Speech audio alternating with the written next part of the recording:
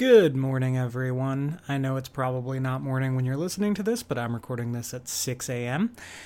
And I just wanted to let you know that I know about the audio issues in this episode. I'm a big old dummy, and I had the mic on the wrong setting during most of the recording of this episode, and we were crunched for time, so we didn't have an opportunity to re-record it. But I think you can still hear it. You might have to play with the volume a little bit more than you're used to, and I apologize for that, but you should be able to hear everything. So keep that in mind. Yeah, sorry, and we'll be back next week with a better sounding episode. What you doing to me, movie? The end is a little bit ridiculous. I was unsurprised to see that. And it's sweet! Oh my gosh, you guys need to go watch it. It's so good. It's so good. I want to watch it again.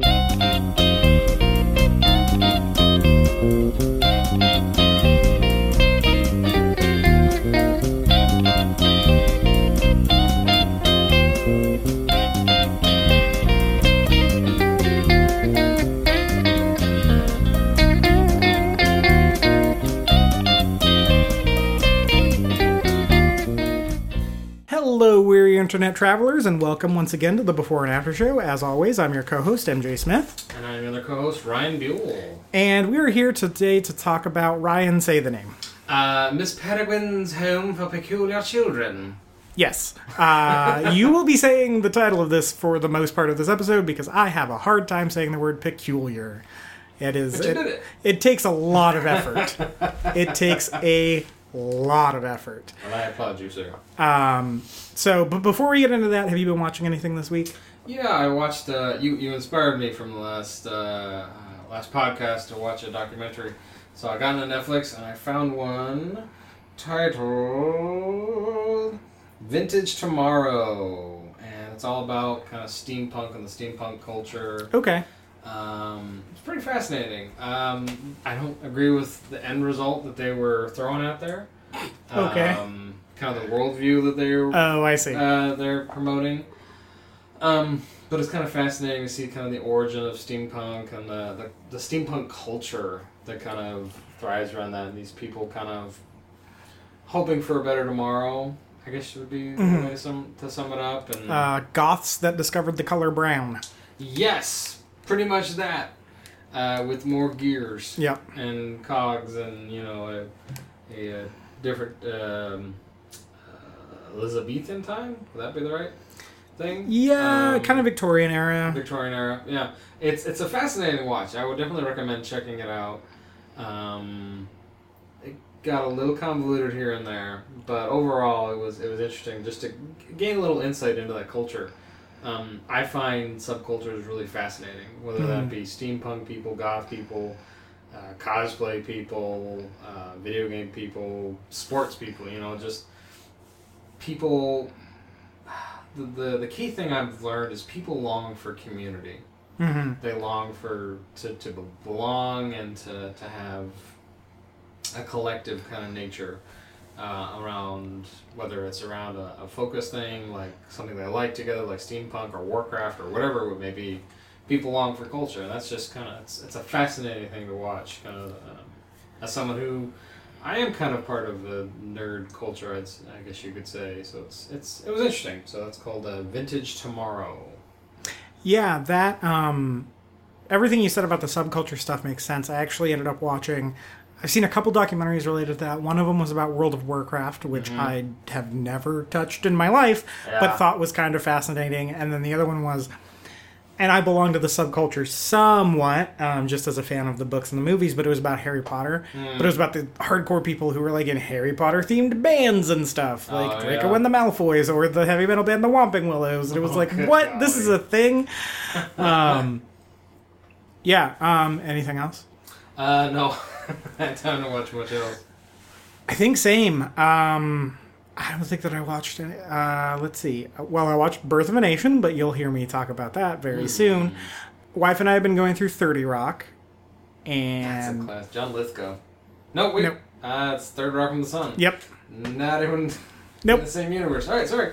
And we just got to the end of season 4, which is apparently my 2 favorite things in 30 Rock history happen at the end of season 4, to the point where we binged it. We don't binge a lot of stuff, and we binged it specifically so my wife could get to my 2 favorite parts. Well, the first one is in the second to last episode of the season, where Tracy is it's season 4, and he's trying to go back to his roots so he can, because he's going to be in one of those like Oscar bait like movies. It was a movie that was making fun of that movie Push, or Precious. Yeah. Precious. Hard to watch. Yeah, hard to watch, based on the novel Stone Cold Bummer by Manipulate. And he goes back to the projects, and he finds the stairwell that led up to his old apartment buildings. And he goes on that rant about all the stuff he saw. And then I realized that the episode immediately following that is when Matt Damon shows up. That's right. And I realized that Kristen did not know that Matt Damon was on 30 Rock. What a treat. And I got so excited. I was so excited for that episode. And he showed up, and she reacted exactly how I wanted her to. There was just like a noise that came out of her, and then she looked at me, and she was like smiling and kind of red. Like, she was just so excited that Matt Damon was on it. And then also, Matt Damon is great on the show. He's so funny on it. What's that line that he says, like... I want grown-up love. Oh, there's that. But like when he first gets introduced, and I think it's on that episode, where someone asked me if I'm a bellhop. It's like, no, I'm a bellhop to the sky. Oh, a doorman. A doorman to the sky. That's right. He was really good in that. Man, he's so great on that show. He's in the follow-up, which is the season 5 premiere as well, and he's super great on that. That's the one where he starts crying because he's like worried about their relationship, and she like doesn't know how to handle it. And she's like, "It okay? Don't be cry." And then he's like, "I want grown-up love." I love his rant about the Guardians of Ga'Hoole. Oh, we haven't gotten to that part yet. You haven't gotten to that part? Oh, No. That's my favorite part. I don't remember that. It's the in-flight movie, and he's seen it like a gajillion times to the point where it's playing in the background, and he's at the cockpit, and he's just mouthing the words quietly to himself. Oh, it's priceless. Oh, I love it. Oh, that's super hilarious. No, I don't remember that at all. We just watched one today where Paul Giamatti showed up. Oh, yeah, he's the editor. Yeah, he's the editor, and I did not remember him at all. This is like my 3rd time through this series, and he showed up, and I was like, what? And he's like a total douche. He's like super into hockey for some reason, and yeah, man, that show is super solid. I don't even think that's one of my favorite comedy shows of all time, and I don't think I even really appreciated how truly great it was until we've been watching this. Like, season 3 and 4, I always said season 2 was my favorite, but season 3 and 4 are great start to finish. Like, every episode has at least one belly laugh from me. Yeah. Kenneth is so good on that show. He's my favorite. Really Oh man, the way Jack McBrayer plays that guy is so hilarious. The one we watched today, he was working at CBS, but he was like in a cloak trying to like secretly do his page duties at NBC as well. Yeah, he quit, or they fired him? They fired him. They fired him, that's right. Yeah. He's like Phantom of the Opera-ing it. Yeah, and we started watching the show because this year was a leap year, and we watched the Leap Day William episode. That's right. From season 5 or 6. I want to say it's from season 6, which was towards the end of the run, because it only lasted 7 seasons. And so because they'd been on for 6 years at that point, they were able to get super weird. And that episode is so bizarre. It's Especially how it ends. With so Bill weird. Williams being terrifying. So I was like, look, I know you haven't seen the whole series, But you need to watch but this. it's leap year tradition to watch the Leap Day William episode. And so we did, and she was just like, what is this show? She was just like horrified and confused for 22 minutes. But then she was like, maybe we should start watching this again. And so From the beginning. Yeah, and so we started it from the beginning where it's much more normal. But man, that Leap Day William episode is hilarious. Jim Carrey's in that episode. Yeah, he plays Leap Day William in the TV movie. They Santa Claus it. Yeah, yep. He just like gets gills for no reason because Leap Day William has gills. Yep. Because he lives in the ocean. Oh my gosh. What a ridiculous episode. Yeah, that's all we've been watching, really. Haven't gotten a chance to peep Luke Cage at all. So, yeah, I think that's it. So we'll take a short break, and we're going to go to probably a very extended time with Corey Tyndall and myself. Can't get enough Corey. Yeah, talking about Birth of a Nation, the 1915 version. Oh. Yeah, not the 2016 version. So we'll take a short break and bum you out, and then Ryan and I will be back to talk about Miss Peregrine's Home for Peculiar Children. What? Chip Chip Perio. Chip Chip Perio. Isn't it Pip Pip Cheerio? Pip Pip Cheerio.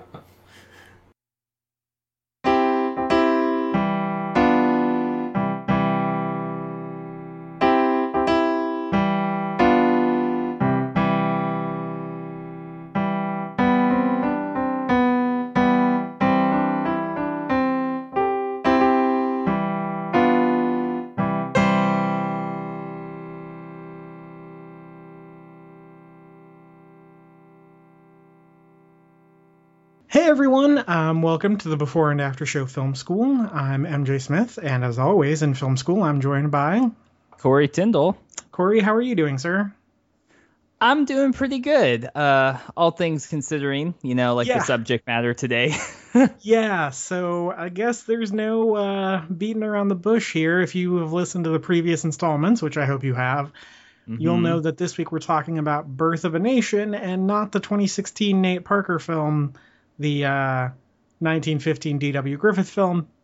Yes. About the Civil War and the Reconstruction era following the Civil War, which culminates in the formation of the KKK and ultimately portrays them as heroes and defenders of American ideals. Yes. The film was used as a recruiting tool for the KKK from 1920s to as recently as the 70s. I don't know if they probably, I don't keep up with the latest KKK recruitment techniques. So, but I would imagine that the film would have a little bit of a resurgence in that there's a new movie in 2016 with the same title. So I could see them still using it. That information would not surprise me, but it's not information I would go out of my way to find out. Yes. So, I guess, so that's the plot of the movie. It starts in the Civil War, or just before the Civil War, and there are these two families. One is from the North, one is from the South, and they're friendly. And then the Civil War breaks out, and it's basically brother against brother, and the North obviously has, for the most part, an anti-slavery bent, and the South has a pro-slavery bent. And it's kind of the story of how those two families intertwine with each other over the course of the Civil War. And then there's an intermission, and after the intermission, it comes back and is even more about the Reconstruction era that followed the Civil War and how those families affected the Reconstruction period of time in the South, specifically in Georgia, I believe, right? Yes, I think so. Yes. So, Corey, what did you think of 1915 Birth of a Nation? It was a wild ride. It was something. We knew going into this film that it was going to be heavy subject material, and I was prepared for it, but it was really hard to watch, especially that second half. Man, especially that second half. Like you said, it tells the story of these two families, through the Civil War and then like kind of into, the Reconstruction era. And the first half of the film is kind of like light jabs. You can obviously see the director, Griffith's perspective is, for the Confederacy, and like just even how he addresses some of the,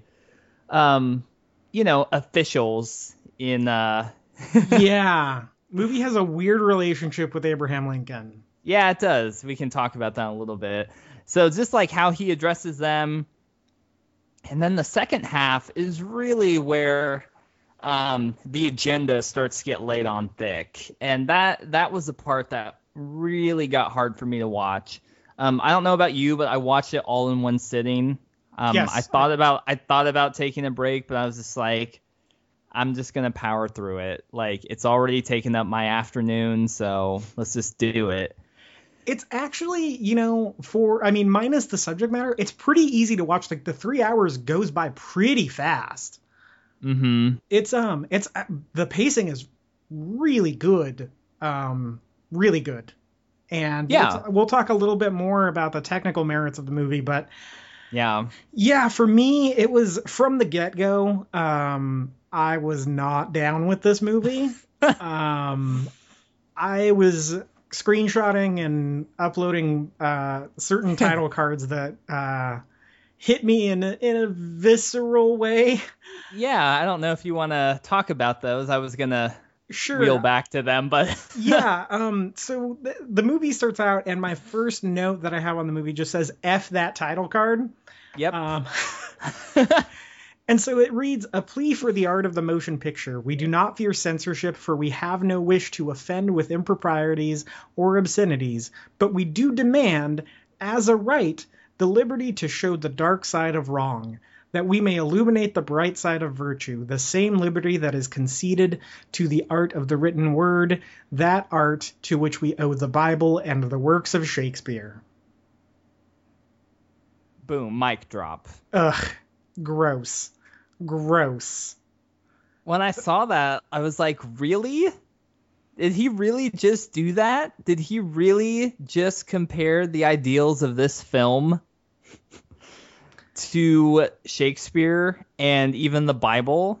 Yeah, and here's the thing is, arguably, it is.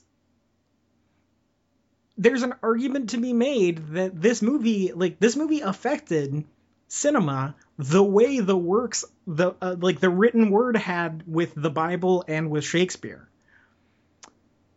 Yeah, that's true.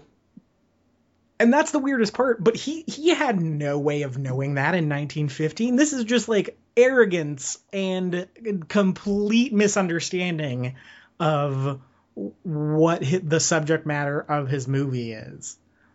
Yeah, I don't know, like, if in making that statement, if he thought more of like the information, I mean, now we'd call it propaganda, if he thought that would be more of like the catalyst for like why this movie would be such a, force to like change, things and truth. Do you think he was thinking mainly that, or do you think he was also saying like, I know this film is technically well done?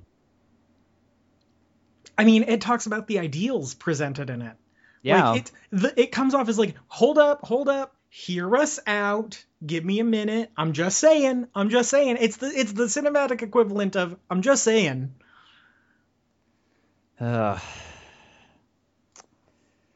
So that slaps you right in the face. Yeah, immediately. That's the first thing you see before the movie even starts. And so I was like, yep. Oh no, thank you, movie.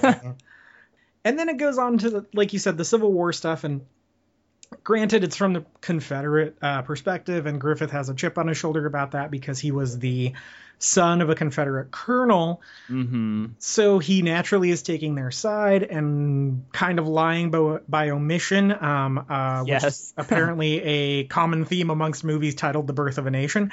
And is lying by omission about how much responsibility the South had in the Civil War. Yeah. He also tries, like in the first half of the movie, kind of tries to paint Lincoln as a big government socialist, which is hilarious. Yeah.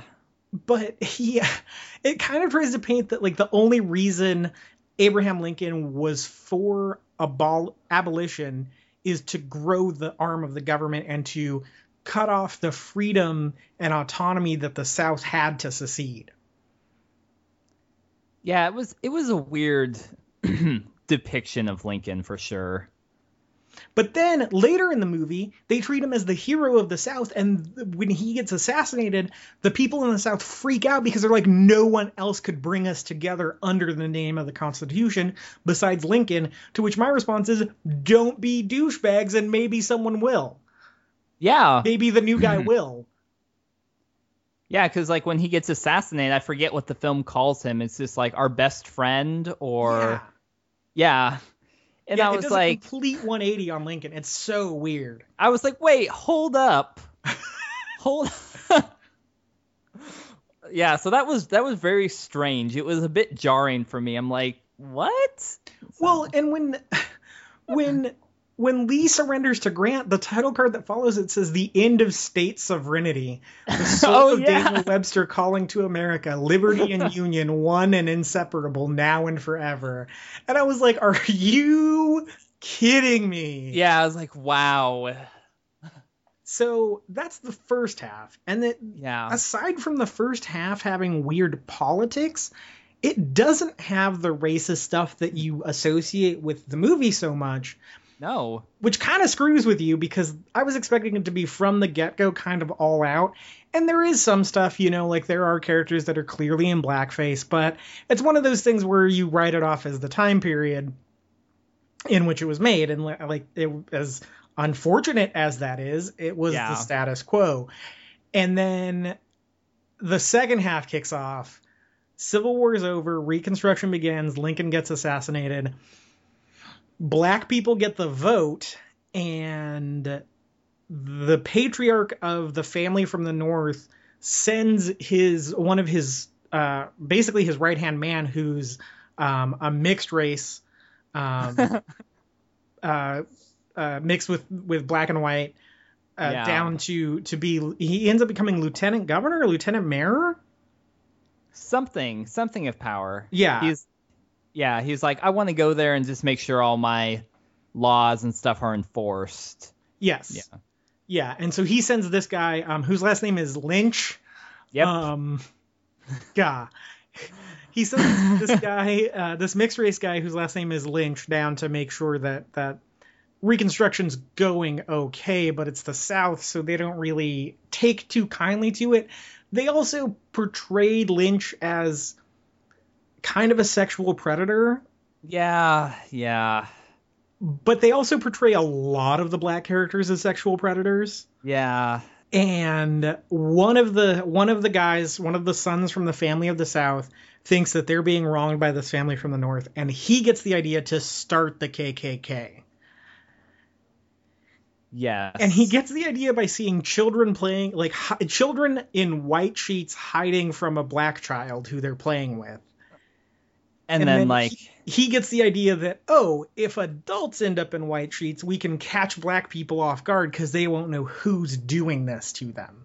Yeah, and we can scare them. Yes.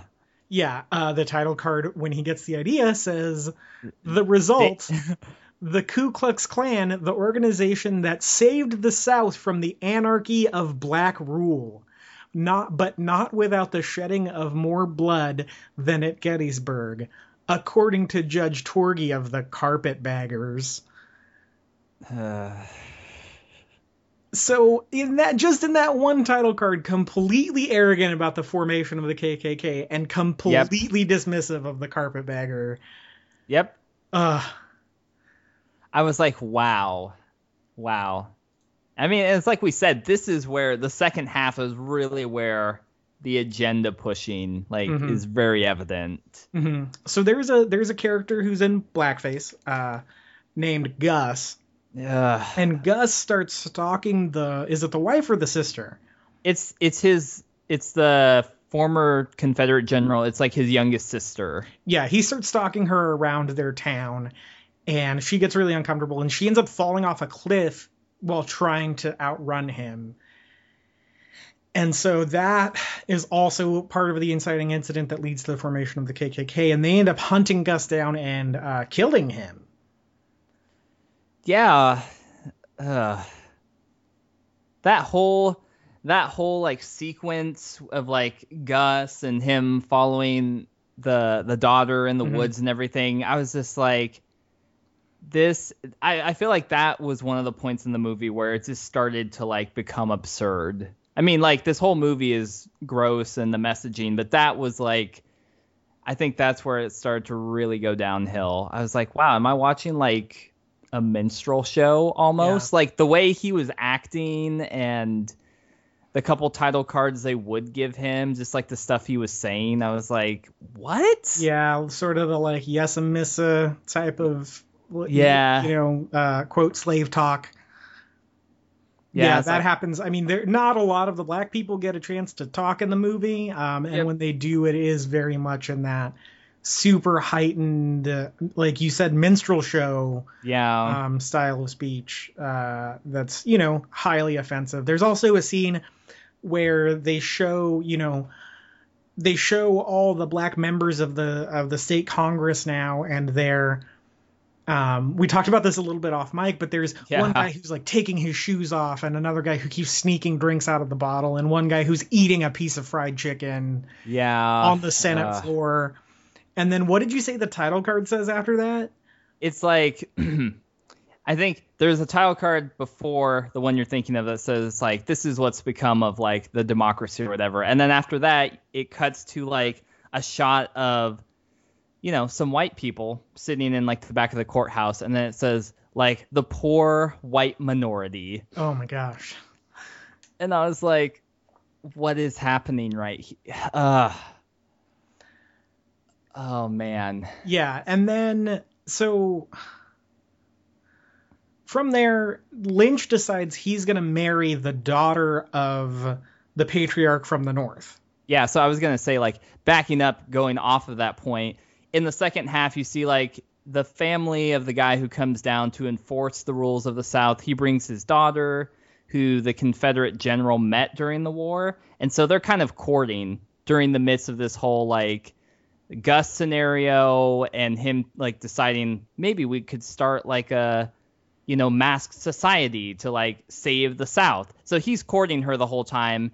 And you see in a couple scenes where they're clearly in love, but she's like, I can't betray my ideals. And, you wanting to enslave slaves is wrong, know?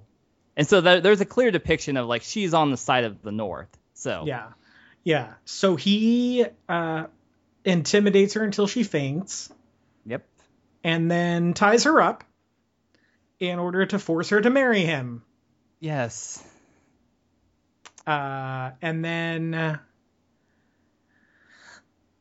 what happens after that? I kind of lost the plot around that point because it's such a long movie and it's so draining. So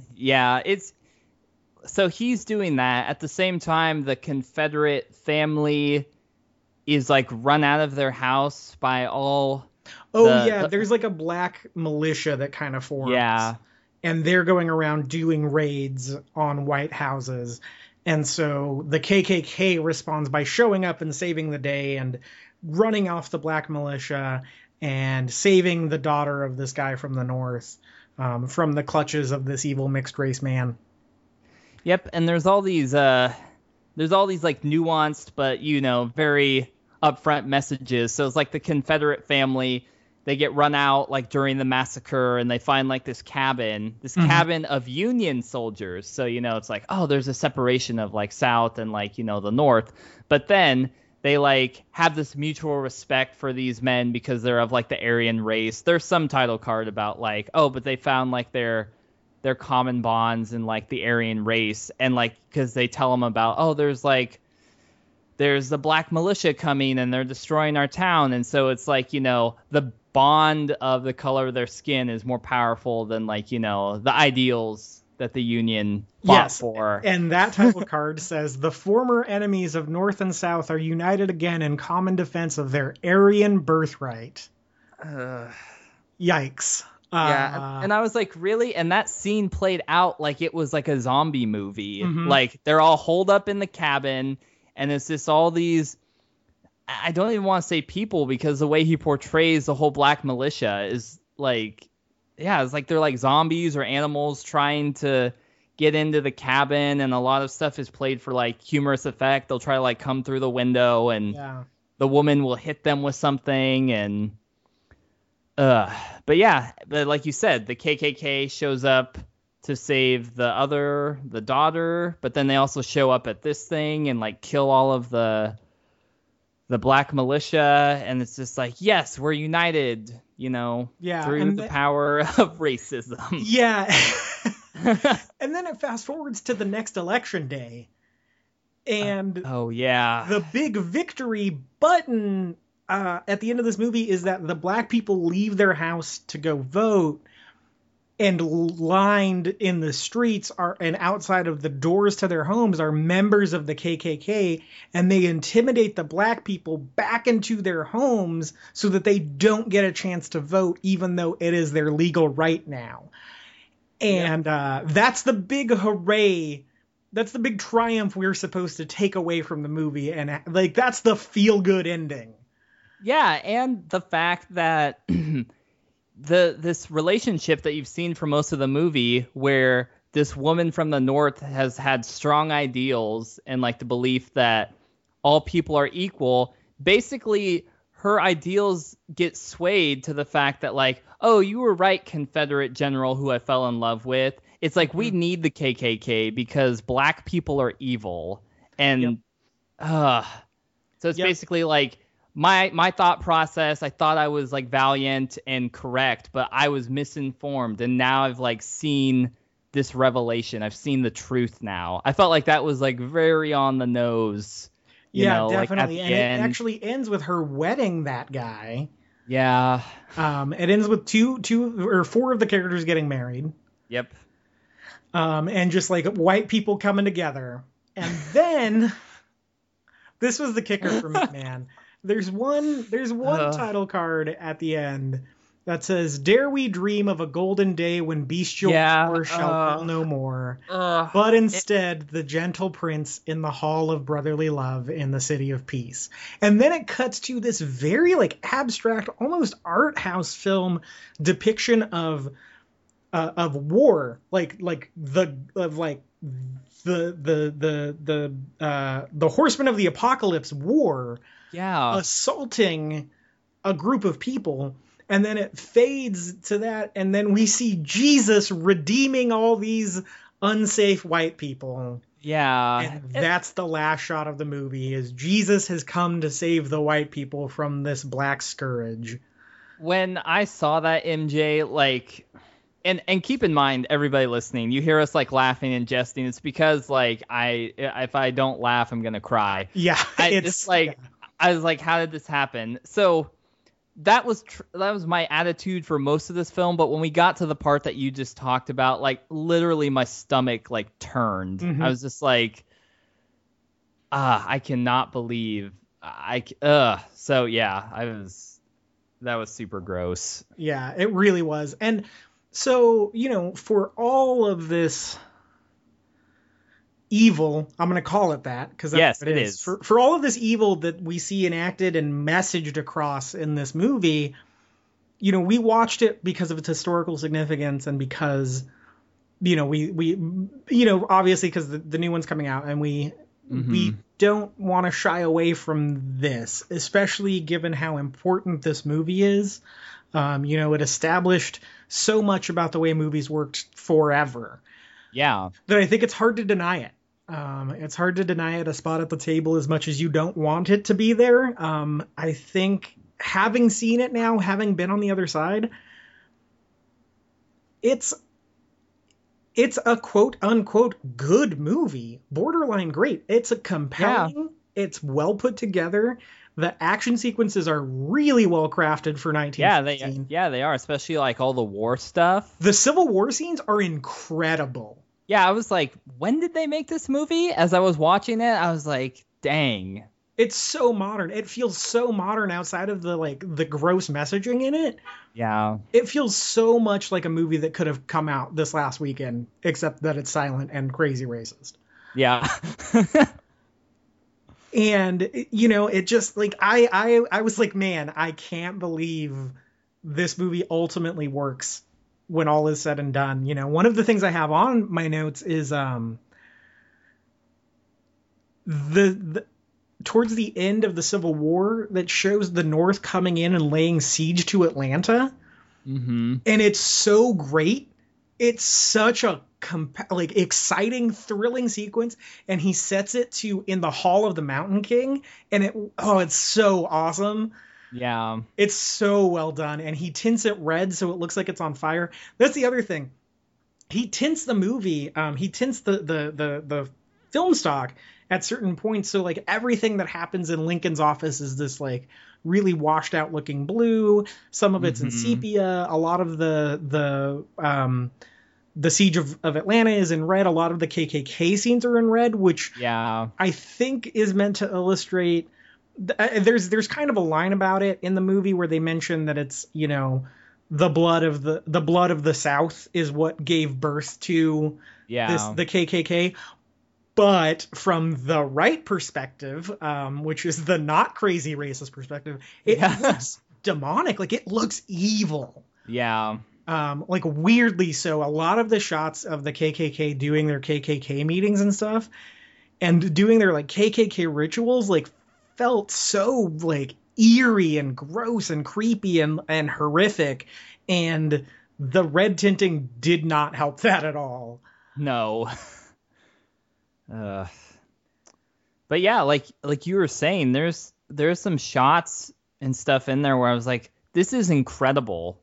Like, you know, say what we will that this movie is crazy racist and it's evil, but like D.W. Griffith like knew what he was doing, like on a technical level.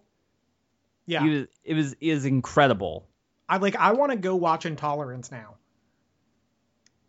I don't know if I'm ready to go that far, but I want to watch more of his stuff because he's a really good filmmaker. Like it's crazy, especially when he like considering the fact that he had nothing really to go off of in terms of like any of these skills or like these ideas that are so just like common now. You know, it's like the idea of like, hey, we're going to have a wide shot. We're going to see people walking or doing something. And then we're going to cut to a close up of something, you know? Yeah. I mean, and you know, the other thing is this movie is one of the first movies to have a fully orchestrated score that was used with it. And that score is really good, man. You know, we've watched some movies that have had some questionable scores that may not have been the original score, but I can't help but think, I don't know if the one on Amazon is the original score. It seems like it. Yeah. Either that or it was meticulously crafted a new score for it, but I don't think so. Yeah. There was even stuff where I'm like, it fit the mood. It fit what was going on. There was even a couple times, I think it was during the Civil War, like I'd be listening. I'm like, why is a Christmas song playing? And then it would be like, oh, it was in the part of the movie that we're watching. It's around like Christmas time, like when it would have been Christmas. And I was like, oh, wow. So. Well, and even the score is kind of racist. Because there's scenes where the black militias are going around like walking the streets and they're not even doing anything too out of hand just yet. They're just walking down the street. And I don't remember which song it is, but the music that accompanies it is like this horror movie version of a patriotic song. Mm-hmm. You know, but it's the way they do it is almost like the Psycho version of it. Yeah. And I was like, man, that's I can't believe I'm saying it, but you know, to get your super messed up racist message across, like that's a really smart choice. Yeah. That's what you're going to do. You're going to have like the iconic theme that's played throughout, like, you know, most of the movie. And then like when you have the subject of like, this is the evil thing that we don't want here. It's like they have like a subverted kind of like weirdly, you know, it's you know, it's like harsh to listen to, or it's like, it's weird. It's like a subverted version of that harmony. And so you're like, oh, I don't like that. Along with the messaging of like, we don't like these people already. Yeah, exactly. And even I mean, the worst thing in this movie, the formation of the KKK, is really smart. Because he sees the kids in the sheets, surprise the black child, gets the idea for the KKK. The title card comes up saying the Ku Klux Klan frees us from the anarchy of black rule or whatever. And then in the next scene, they're just the KKK out on patrol looking for black people. There's no complicated, like there's no fat on it. There's no convoluted, getting the gang together sequence of, okay, well, I'm going to go ask so-and-so because we were war buddies and he also hates black people. And so, it's just, it happens, the movie just tells this, he gets the idea. And then in the next scene, it has happened. Yeah. And that's a really smart way to reveal your information, structurally. Mm-hmm. No matter how bad that information is. Yes. That's a good way to go about it. Yeah. And even if, the person who wants to know a little bit more, the movie does give you a little bit more, but it's in a way that does move the plot forward. So you see that the wives and the mother of the Confederate general are making all the KKK uniforms. But then that becomes a significant part of the story because one of the Union black spies sees them doing that. And so that's a catalyst for Lynch coming in and, saying we need to get them arrested. But it's in a way that makes sense. It's not just extra fat, hey, we're going to show you this montage of them making all the KKK uniforms. And yeah. Yeah. It's so weird to me that it's not a movie I would watch all the time, but I would see it again in the right circumstances. I would love to see it on a big screen in a theater full of people just to hear them react and see, just to see how a crowd responds to this movie in 2016. I hope a majority of the response would be how you and I have responded to this film. I think anyone in any major metropolitan area who would go to a screening of this movie would be that way. If there was a screening in LA, I don't think you would get too many folks from the LA chapter of the KKK there. No. I don't know if LA has a chapter of the KKK. I assume it does. It's a very populous area, but so just by law of averages, I feel like there probably is some sort of a white supremacy presence there. Yeah. But, I feel like it's different than if you were to screen this in Georgia or South Carolina. Yeah. But it's impossible to say you like the movie. You can't. No. But the movie works, and the movie's compelling, and it's exciting, and not just because of its subject matter. Yeah. If this would have been a down the middle Civil War story, it would be just as good. Yeah. And I think for, the intent, again, the intent, what he wanted to accomplish with this film, it totally does that. I mean, technically it's amazing, but for the message it wanted to bring across and show to the mass audience, it's an A+. Yeah. All the things we're talking about, how the music is negative when the subject matter of the black people, we don't like them, and how it's positive. Even that whole scene when the KKK comes in to save the day, it's revelry, here comes the troops, they've come to save us.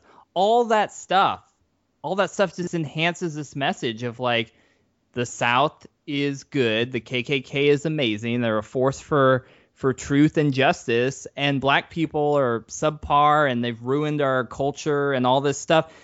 In all those ways, the film works. It succeeds.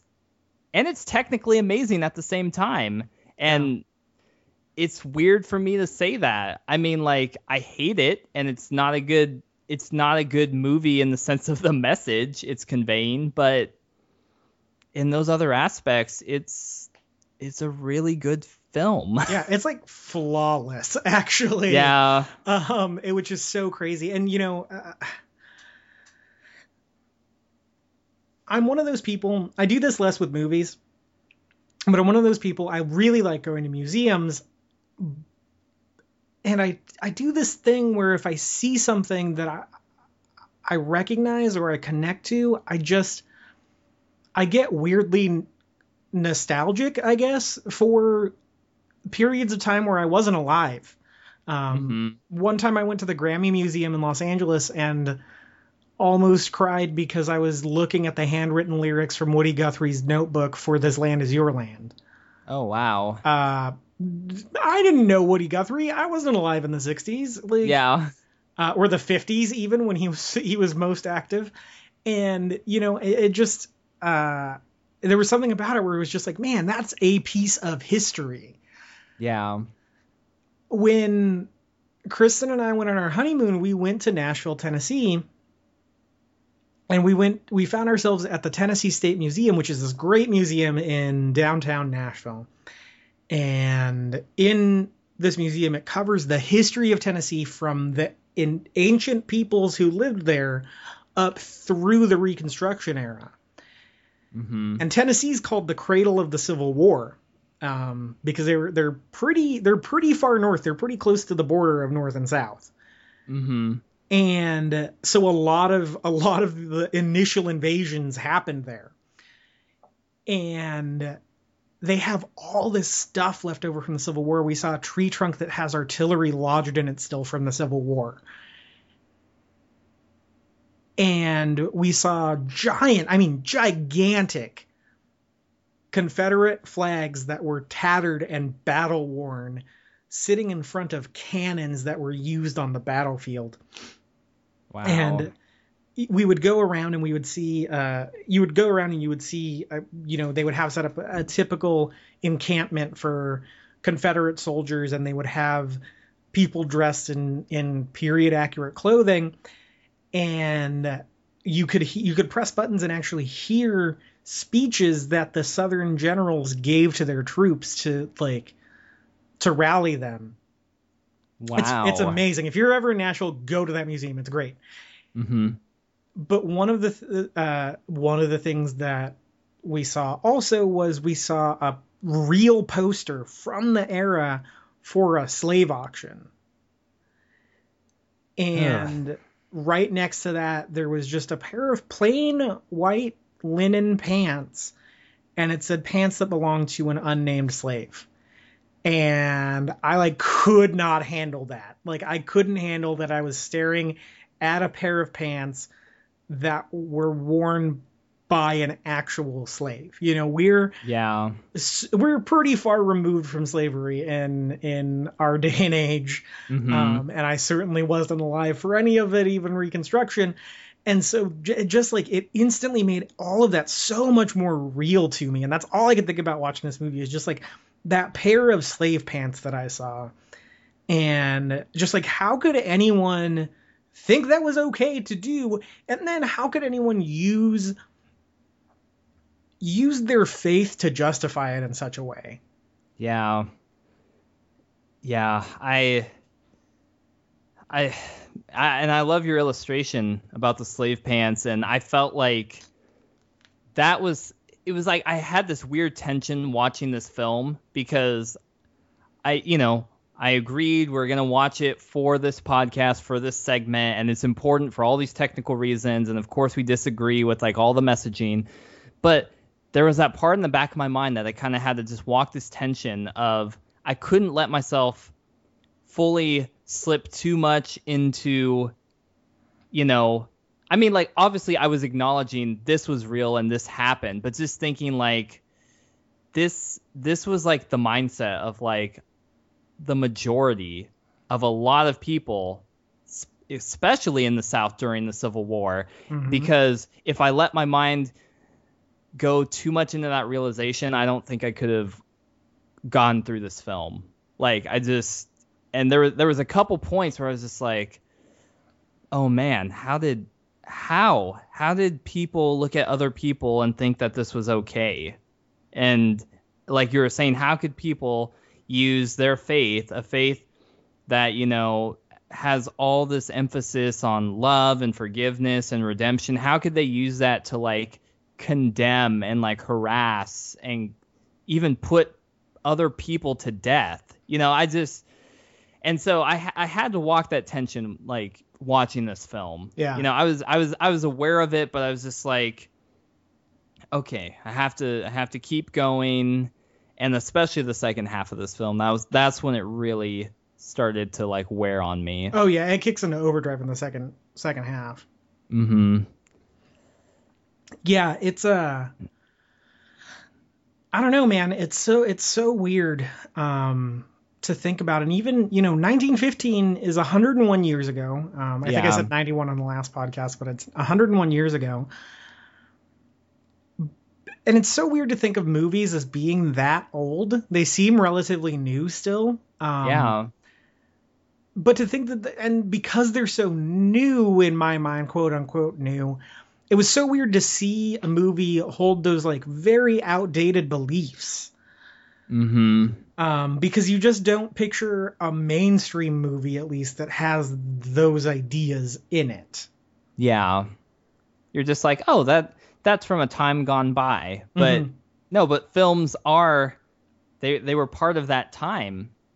Like we were able to, and I mentioned this on the last podcast, one of the really amazing things about film and a way that I feel like it sets apart from other mediums is like you get to go and experience that. Like you are put into that and you're just like, how do I reckon with this? This was the state of the world. This was the state of, beliefs and the people who lived here. And you just have to, you sit in that and you experience it. Whether we're watching something that's, it's fictional but based on historical truth, or you're in like a fictitious world or whatever, you get to grapple with what's going on.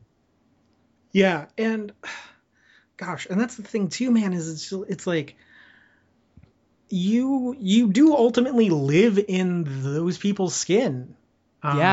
Through movies. Like it's I think it shows you someone's perspective way better than any other medium. And that's what I love about it. But I think this proves that it's a double-edged sword. And, there's that Mary Pickford quote where it was like, this is the movie there that forced people to take the motion picture industry seriously. And it's like, yeah, but at what cost? Like, the reason why we had to take the motion picture industry seriously is because of the damage this movie did. Because this movie resulted in the murder of black people. Mm-hmm.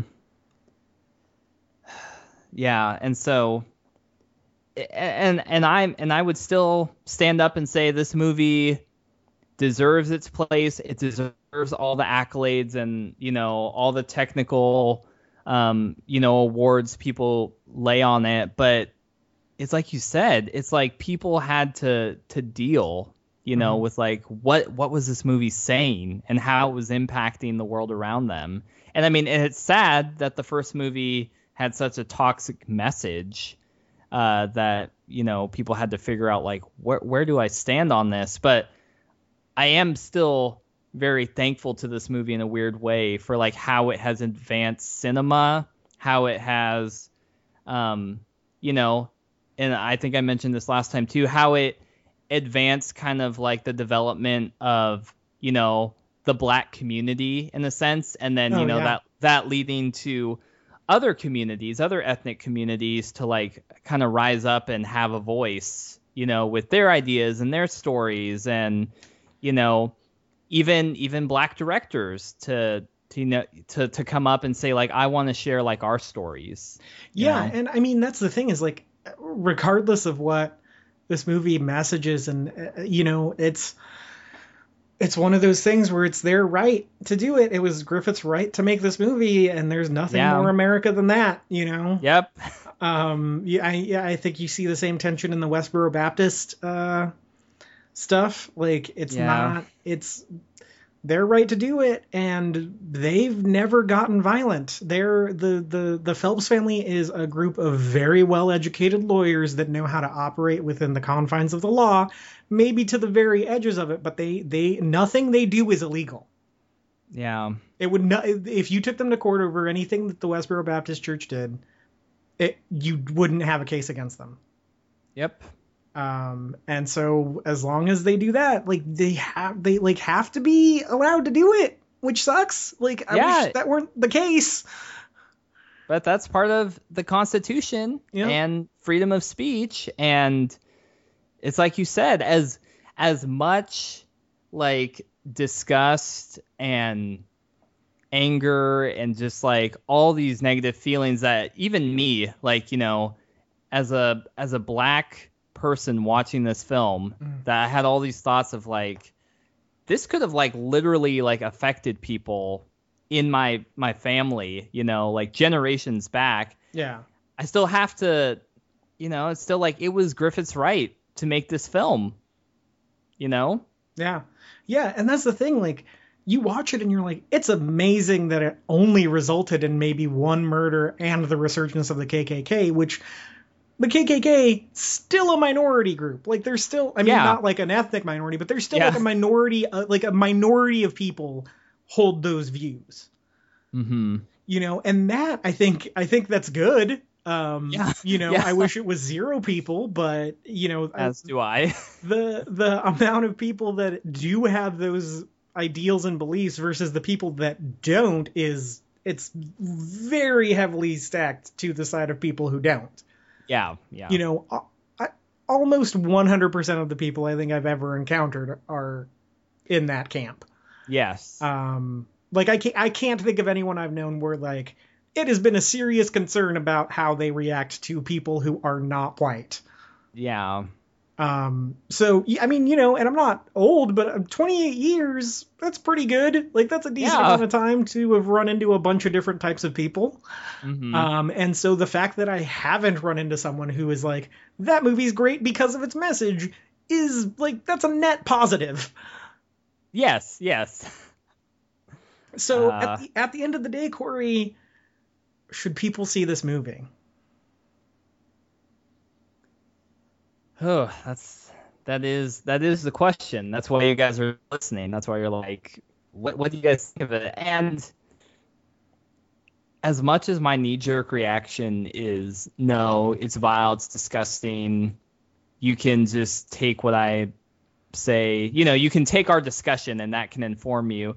As much as I want to say that, I feel like if you're anybody who appreciates film, anybody who's very into film history, I would almost say like it I feel like it necessitates a viewing.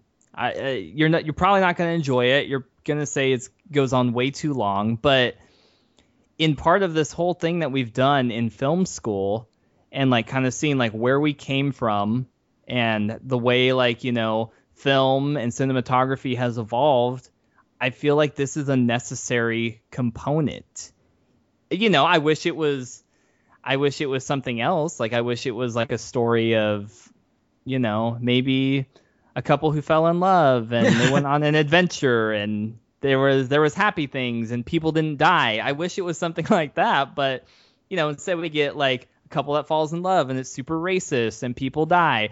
I wish it was something different, but I feel in the movement of appreciating cinema, you can't overlook this. And so as much as I want to say don't watch this, skip this, if you really want to understand the evolution of cinema, I would say you should. It deserves a watch.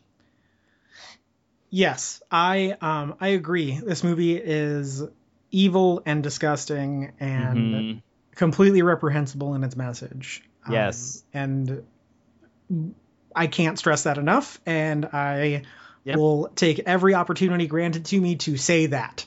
Yeah. On the other hand, if you were a student in my hypothetical film class, you'd be watching this once a year. You know, it is a movie that if I were a film professor, I would teach doing, and I had a standing like intro to film studies movie, like intro to film studies class in college. It's one of the movies I would never change. Yep, I totally agree. I totally agree. I think it's required viewing for people who are interested in cinema. because of what it accomplished, because of the technical marvel of it, because of the super tight pacing and just smart story structure, and the way it decides to get its vile message across is so, I don't want to say effective, because I came out the movie being like F that, but yeah it works. Like it's the smartest possible way to get information across.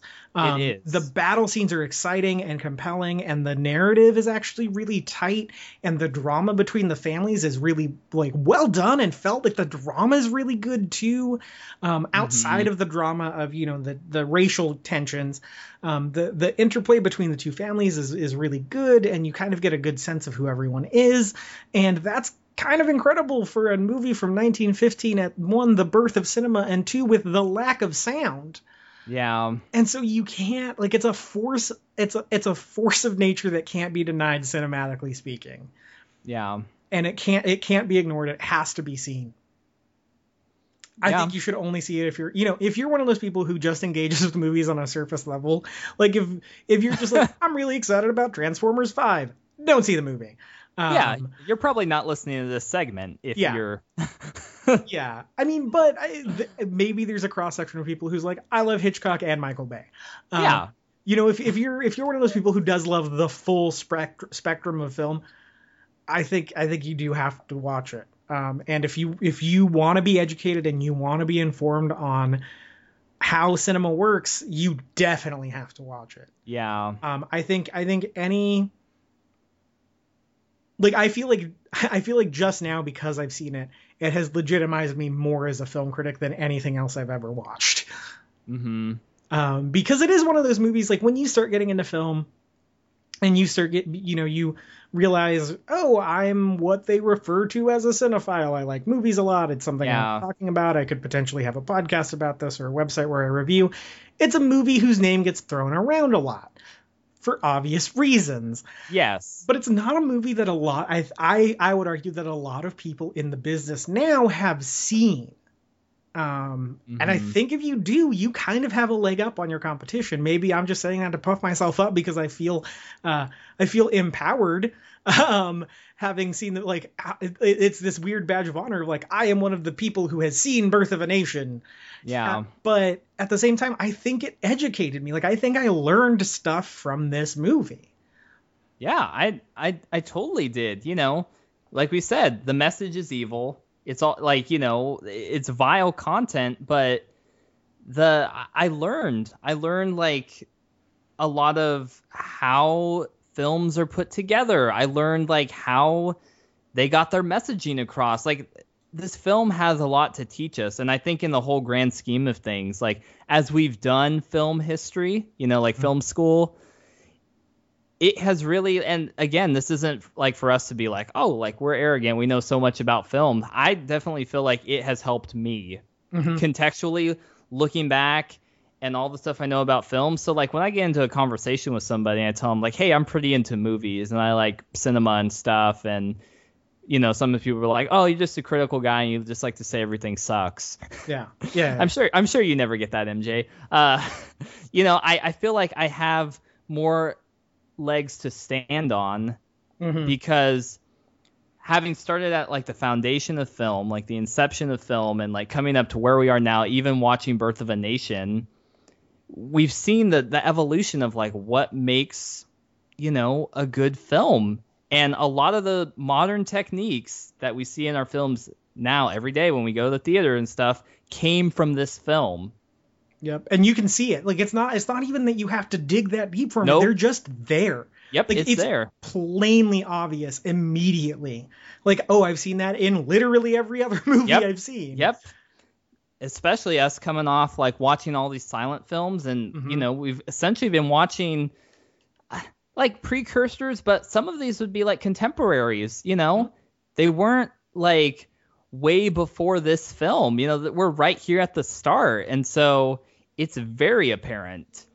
Yeah, I mean, Chaplin has that quote. He was the teacher of us all, and like, yup. Like, I kind of scoffed at it in the last episode, and now having seen the movie, like, Yeah, absolutely. I see his influence on Chaplin's movies before they even formed United Artists.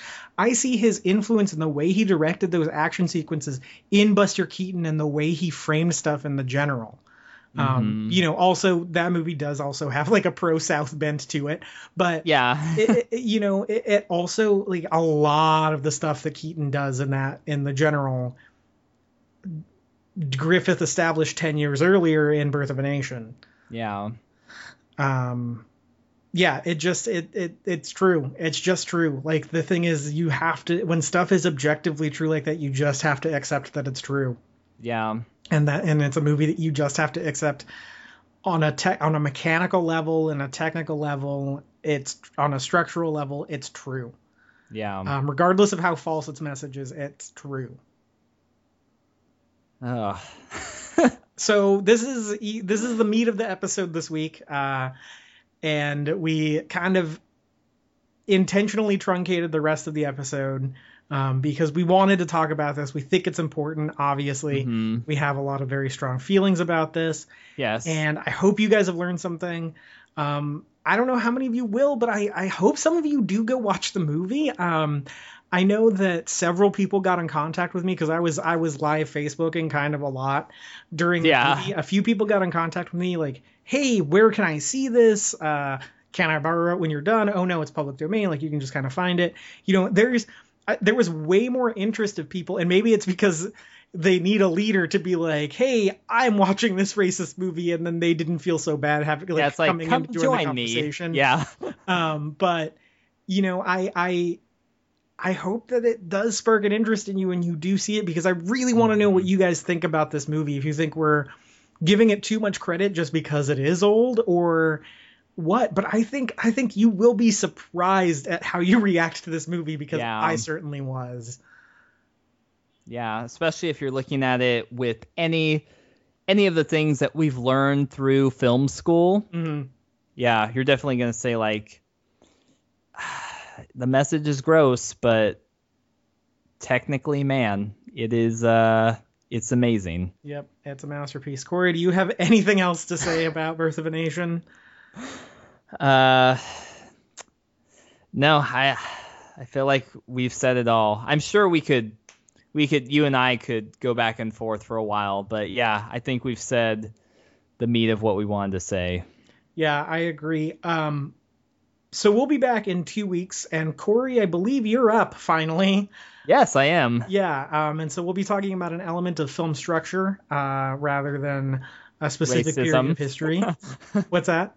I said, we'll be talking about some film structure as opposed to racism. Yeah, exactly. Guaranteed probably 100% less racism in the next set of before and after show film school, so that I can bring us right back to it in the following episodes. Yay. Yeah. And so we'll take a short break, and we'll get into myself and Ryan Buell talking about Miss Peregrine's Home for Peculiar Children, which is a crazy juxtaposition between what Corey and I just talked about, but that's the movie we're doing this week. So enjoy that.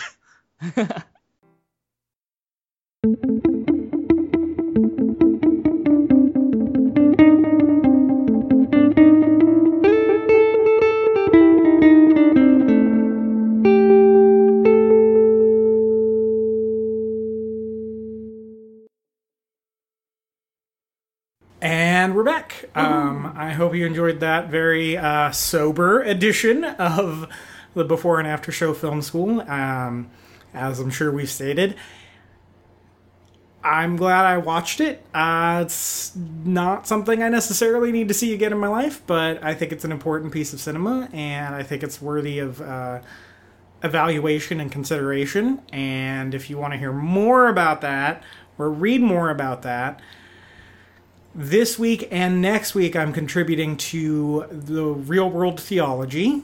I'm contributing an article about that you can read probably by the time you're hearing this. It's about how people of faith should react to the 1915 Birth of a Nation. And then next week, and I'll plug this again next week I will be on their podcast talking about the 2016 Nate Parker version of Birth of a Nation. So I went from 0 to 60 on Birth of a Nation in about 2 weeks, which I don't know how to feel about, but whatever. I guess it's if you like my writing, you can find it over Real World Theology. That's REEL worldtheology.com, and I'm sure it'll be somewhere near the front page if you're listening to this close to the time of release.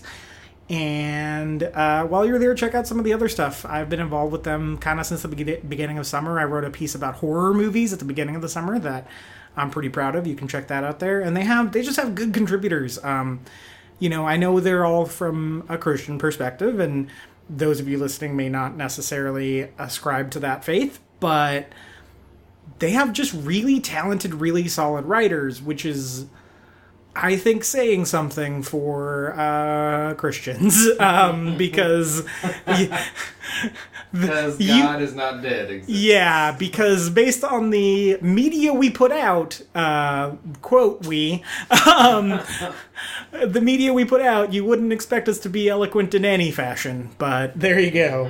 There are some of us. So check that out, and now we're going to talk about Miss Peregrine's Home for Peculiar Children. I really like that you say it that way every time. So this movie is the new Tim Burton movie. It's being distributed by 20th Century Fox. I actually thought it was a Disney movie until right before we started recording. And it follows the story of a kid named Jake. I don't know, generic white kid name. Yeah. I'm gonna go ahead. I think it's Jake. Maybe it's Jack. Who cares? It's a story about this kid who finds out that he is connected to this kind of strange orphanage, and realizes that the kids and the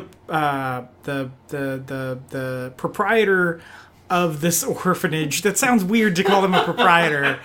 I don't know the word I'm looking for, but the proprietor of the guardian. The guardian, the headmistress, I guess. Yeah. Is also, she has special powers, and so do the kids who usually reside there. And Jack, John Jingleheimer Schmidt. Yeah, he finds out that he is also one of these special kids that has powers, and it's kind of him discovering that. And then Samuel L. Jackson is there trying to eat them or something.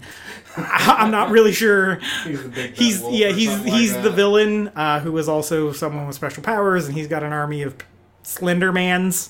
It looks like the creatures look a lot like Slender Man, but also the house is caught in a time loop during World War II. Yeah. For some reason. So I don't actually know a lot about the movie. It's, like I said, it's from Tim Burton. I guess before we get into our expectations from the movie, Ryan, what kind of a relationship do you have with Tim Burton? He can be kind of divisive. I tend to enjoy most of his movies.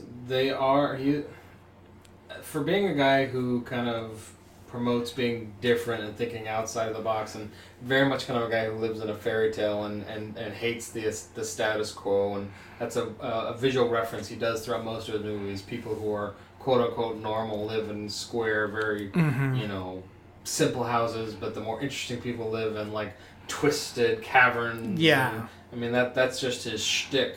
And I can understand if you see that, you're doing the same movie over and over. I've heard a comedian say, what makes a great Tim Burton movie?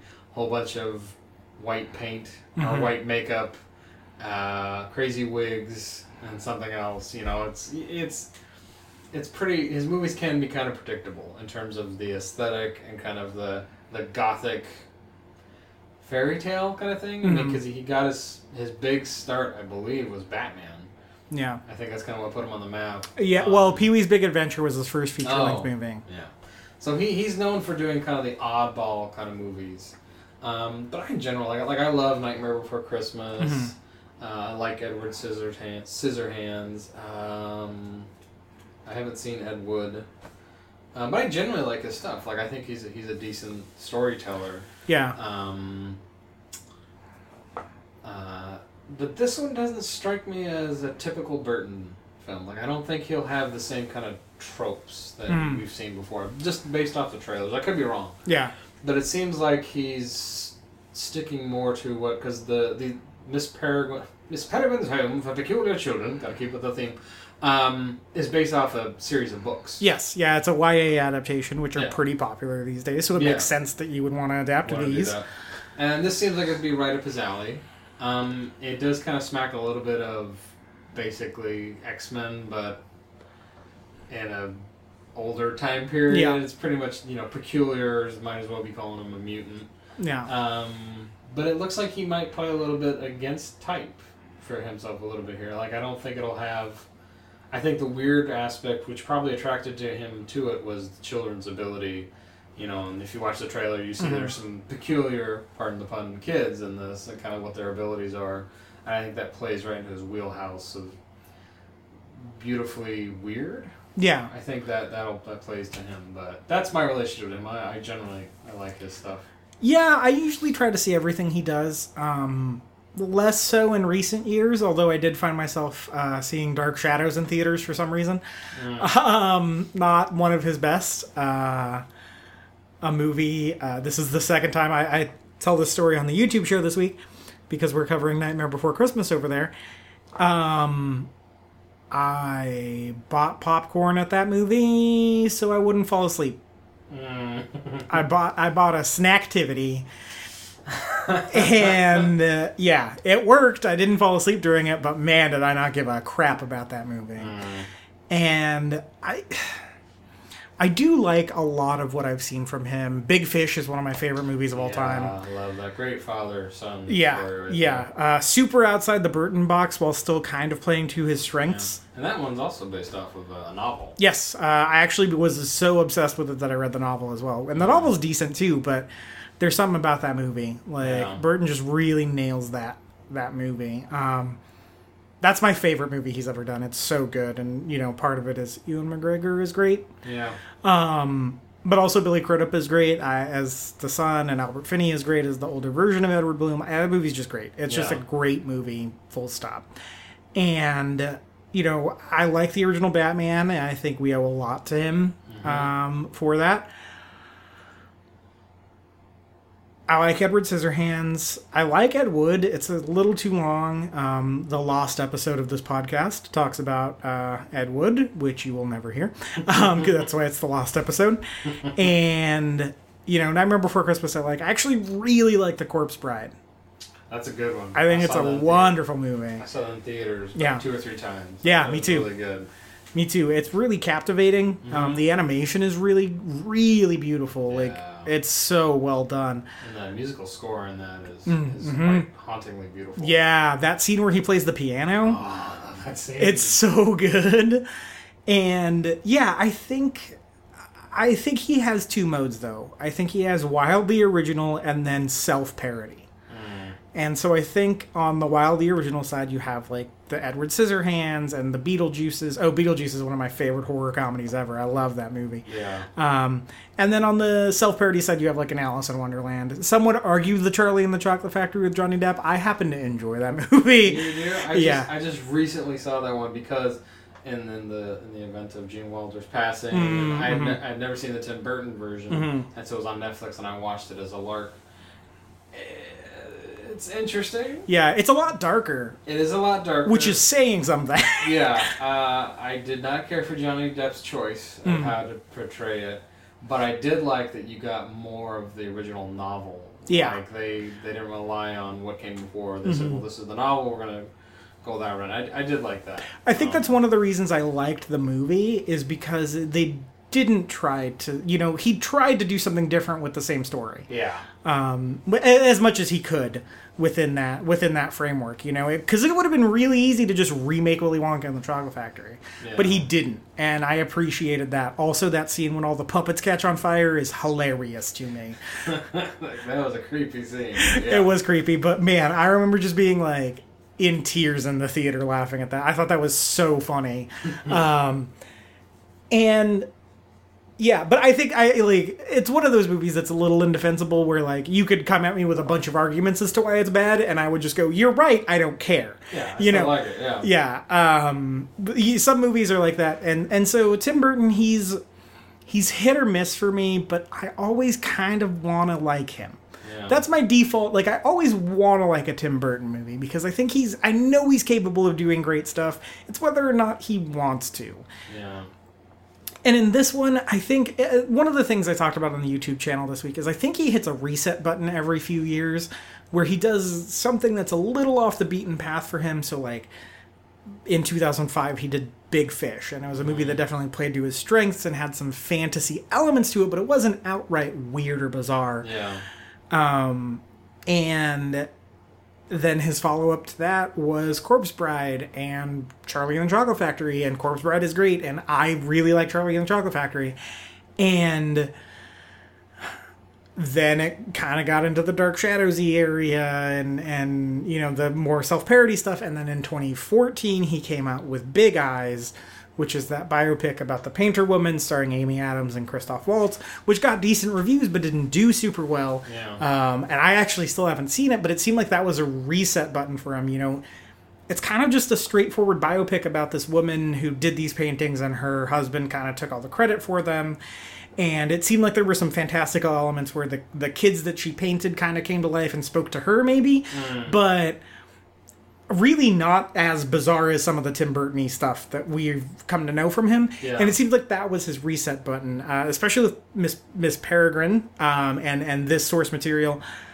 I remember seeing the cover for these books when they first came out, and they're really eye-catching. They are. I've never read any of them, but I remember seeing them at a Barnes & Noble and just being like, these are really interesting looking books, you know, like Yeah. they're really, really attention getting. Yeah. And I like that. The kind of the old school photograph. It looks like it almost could be a horror Yeah. novel because you're just like, those kids look creepy. What Yeah. is this about? This doesn't look like a young adult novel. This looks like a Stephen King novel or something like that.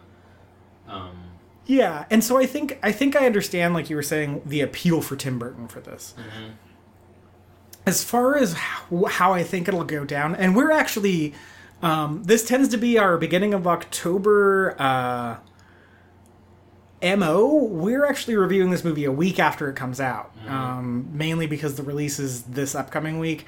One, I'm already talking about one of them on another podcast, and two, there's just nothing else coming out, really. Yeah. The beginning of October tends to be a bit of a lull, and so we're reviewing something that's already been out for a week. So it'll have been out 2 weeks by the time you hear our thoughts on it, and it's got decent reviews. It doesn't have great reviews, but it's got decent reviews. People do either tend to be really liking it or really hating it with no in between. I've heard that the movie has some pacing issues, but that's kind of Tim Burton. Yeah. He's got a really good sense of style. Yeah. You know, I think that's something you can't argue against. Is like every one of his movies has a style to it. Whether or not the movies work as movies tends to be a little rockier. Yeah. But with this, it seems like there's something in there. There's something that could work in here. So honestly, I'm kind of expecting to feel like I did in Magnificent Seven, but I might end up liking it a little bit more than Magnificent Seven because I'm expecting it out of this. Yeah. In that I think that the movie will be okay at best, but that there's a good movie hidden in there somewhere. Yeah. What do you think, Ryan?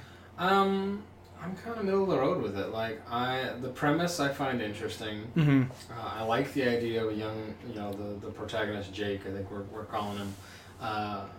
From what I can tell, a guy kind of whose life is aimless, doesn't see himself as very special, and then finding out he's actually a guardian and protector of these children who can't defend themselves.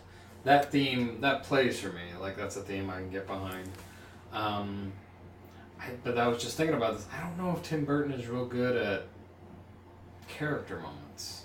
Yeah. Like, I don't think that's not his forte. Like, his forte is the scene, the mood, and kind of the overall story.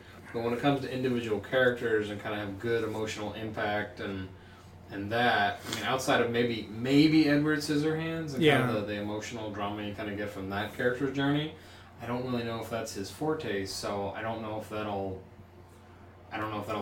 be conveyed well in this. But I'm feeling like I've been wanting to see it since I heard about it. It looks interesting. I'm fascinated by, the X-Men like characters that are going to be in there, and the weird stuff that can go on there. And I like Eva Green. Yeah, I think she's a good actress. I do too. I think she's a little on the strange side. Yeah. But I overall I think she's a good actress, so I'm excited to see her performance. That woman has so much goodwill from me for doing Casino Royale. Yeah. She's so good at that movie. She was the first intelligent Bond girl. Yeah. I will go out of my way to watch an Eva Green movie because of Casino Royale still. Yeah. Yeah, I'm I think it'll be better than Magnificent Seven, which is those who heard the last one I wasn't a big fan of.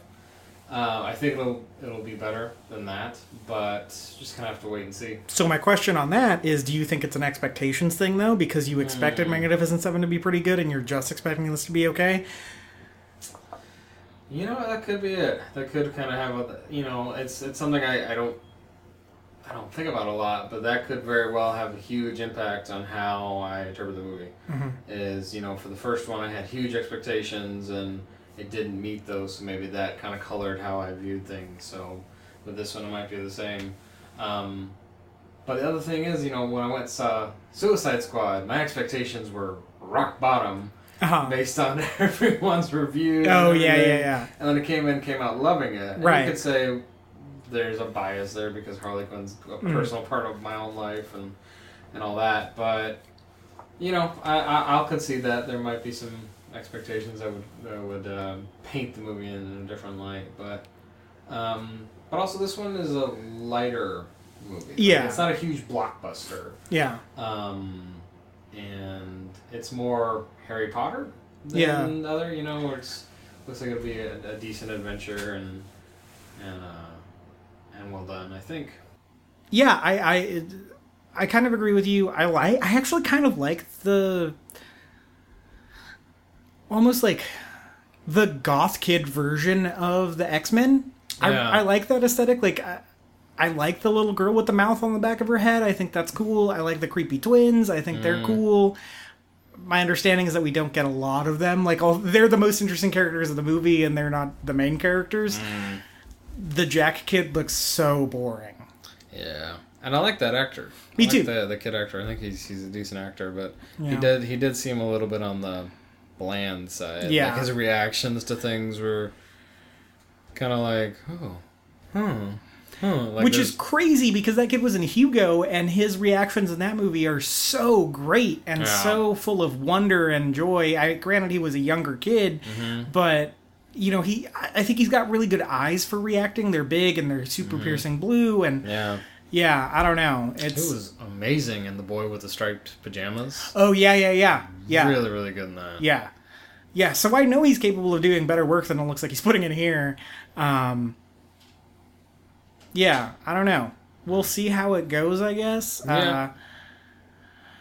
If anything, I think it'll be a movie that...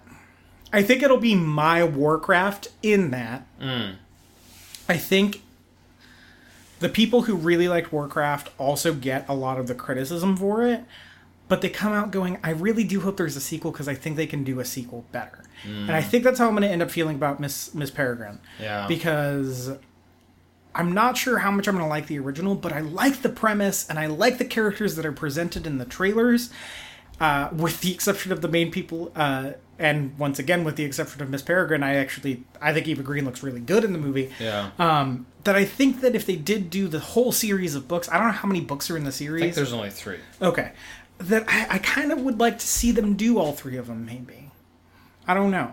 Has it been doing well so far, like box office-wise? It won the weekend. Okay. So it's been doing decent, and I think it'll probably win this weekend because its only competition is going to be Birth of a Nation, which is rated R. Yeah.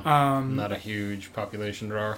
Yeah. Well, yeah, and that's the thing is R-rated movies just don't do as well because less people can see them. Like that's just economics. It's Miss Peregrine is a PG movie. You know, so you could take your kids to it. And so whole families are going to go. So yeah, I think we'll see. I think Tim Burton has just... I think he kind of nailed the style. We'll see how the rest goes. Yeah. You know what I mean? One of the things that I don't like about him is his CGI tends to be shoddier than it needs to be. Yeah. And it looks like the same in this. There's like that squirrel that's CGI that looks like garbage. And like she doesn't look that great when she turns into the Peregrine Falcon. Yeah, it doesn't... Yeah, that's never really been his forte. Yeah. Which is crazy because he's done these like great practical and like stop motion looking things. Like... I mean, he directed Corpse Bride. He didn't direct Nightmare Before Christmas, but he did direct Corpse Bride, and that looks amazing. He directed Beetlejuice, and I think the sandworm still looks awesome in that movie. Yeah, and like dope. the scene where they elongate their faces or whatever, I think that looks amazing. And so it's just like, well, how have you not evolved with this technology? You know, Yeah. I think that's a big criticism for Alice in Wonderland. The movie looks like garbage. Yeah, the CG really is kind of crappy. Yeah, yeah, I don't know why he's never been able to fully get there with it. It doesn't make sense to me, but I like Tim Burton. I think I'm just rooting for him. I think that has a lot to do with this. Rooting for him to do well. And... Yeah, because I think he can still make good stuff. Like I think if he wants it, I think he has a space still. You know, and he hasn't seemed that interested in it lately. But I don't know. I think he... But it also never really seems like he's coasting either. You know, it seems like he tries, but maybe not as hard as he should. I don't know. Kind of resting on his laurels a little bit, you think? Yeah. And maybe, like, I'd like to see him get into comic books or something. That'd be cool. Maybe do a Sandman Yeah. comic book. I think that'd be right up his alley. Yeah. Or even like a Doom Patrol reboot. Yeah, that would be dope. Yeah. I would love to see that in a movie Yeah. format. Or an Inhumans run. Heck yeah. Give Tim Burton the Inhumans. Get him to direct the movie, man. I would watch the crap out of that. Are you kidding me? That would be awesome. But yeah, I just think... I'm just always rooting for that guy, you know? I have fond memories of seeing his movies in theaters when I was a kid. You know, I remember seeing Batman. I remember seeing Edward Scissorhands. I remember seeing Nightmare Before Christmas. I remember seeing Mars Attacks. Unfortunately, I remember seeing Planet of the Apes. Oh, that was a bad one. Yeah, but... Yeah, we'll see. We'll see how it goes. Do you have any other thoughts on Miss Peregrine? No. I hope it's good. But we'll just the what is the saying? The test is in the pudding. The proof is in the pudding. The test is in the pudding. You have 30 minutes. Go. But first, you have to eat this tub of pudding. That's where you lead you. But yeah, we'll just have to wait and see. Yep. Yeah, I agree. In the meantime, you can find me on Twitter at MJSmith891. Ryan's on Facebook. Yeah. You can find the show on Facebook, the Before and After Show Facebook page. Click like over there. You can find our YouTube show over on YouTube. Go search the Before and After Show. Each week, myself and Michael Morey take a different older movie that's usually loosely connected to the movie that we're talking about on the podcast. This week, it's The Nightmare Before Christmas. It's a movie I've seen a bunch. Mike has never seen it. And so, yeah, so we're talking mainly about that. We're kind of switching roles from our last set of episodes where he had seen Dr. Strangelove and I hadn't. And so you can hear us talk about Mike's expectations for that movie over there. You can find everything we do at thatrealperspective.blogspot.com. That's that REEL perspective.blogspot.com because movies. And you can find, like I said at the beginning of the expectation segment, you can find my article about Birth of a Nation 1915 version over at realworldtheology.com. That's REEL worldtheology.com. I see you're sensing a theme here. And then next week I will be back on this podcast to talk about our final thoughts on Miss Peregrine's Home. And then I will also be on the Real World Theology podcast to talk about the new Nate Parker version of Birth of a Nation about Nat Turner and his slave rebellion and all that stuff. that happened because Mikey Fissel, the guy who runs Real World Theology, approached me because I live Facebooked some of the stuff I was seeing in Birth of a Nation 1915. It was bonkers. And he was like, I was completely enthralled with your post last night. You have to come and you have to talk about this on our Birth of the Nation episode. And so I'm going to be on the podcast talking about that. Go read them. They're really good. And until next time, go watch 30 Rock.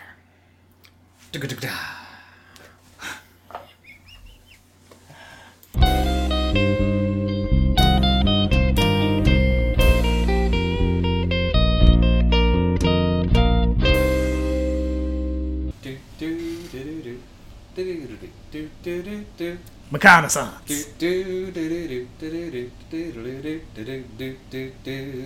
Reconnaissance.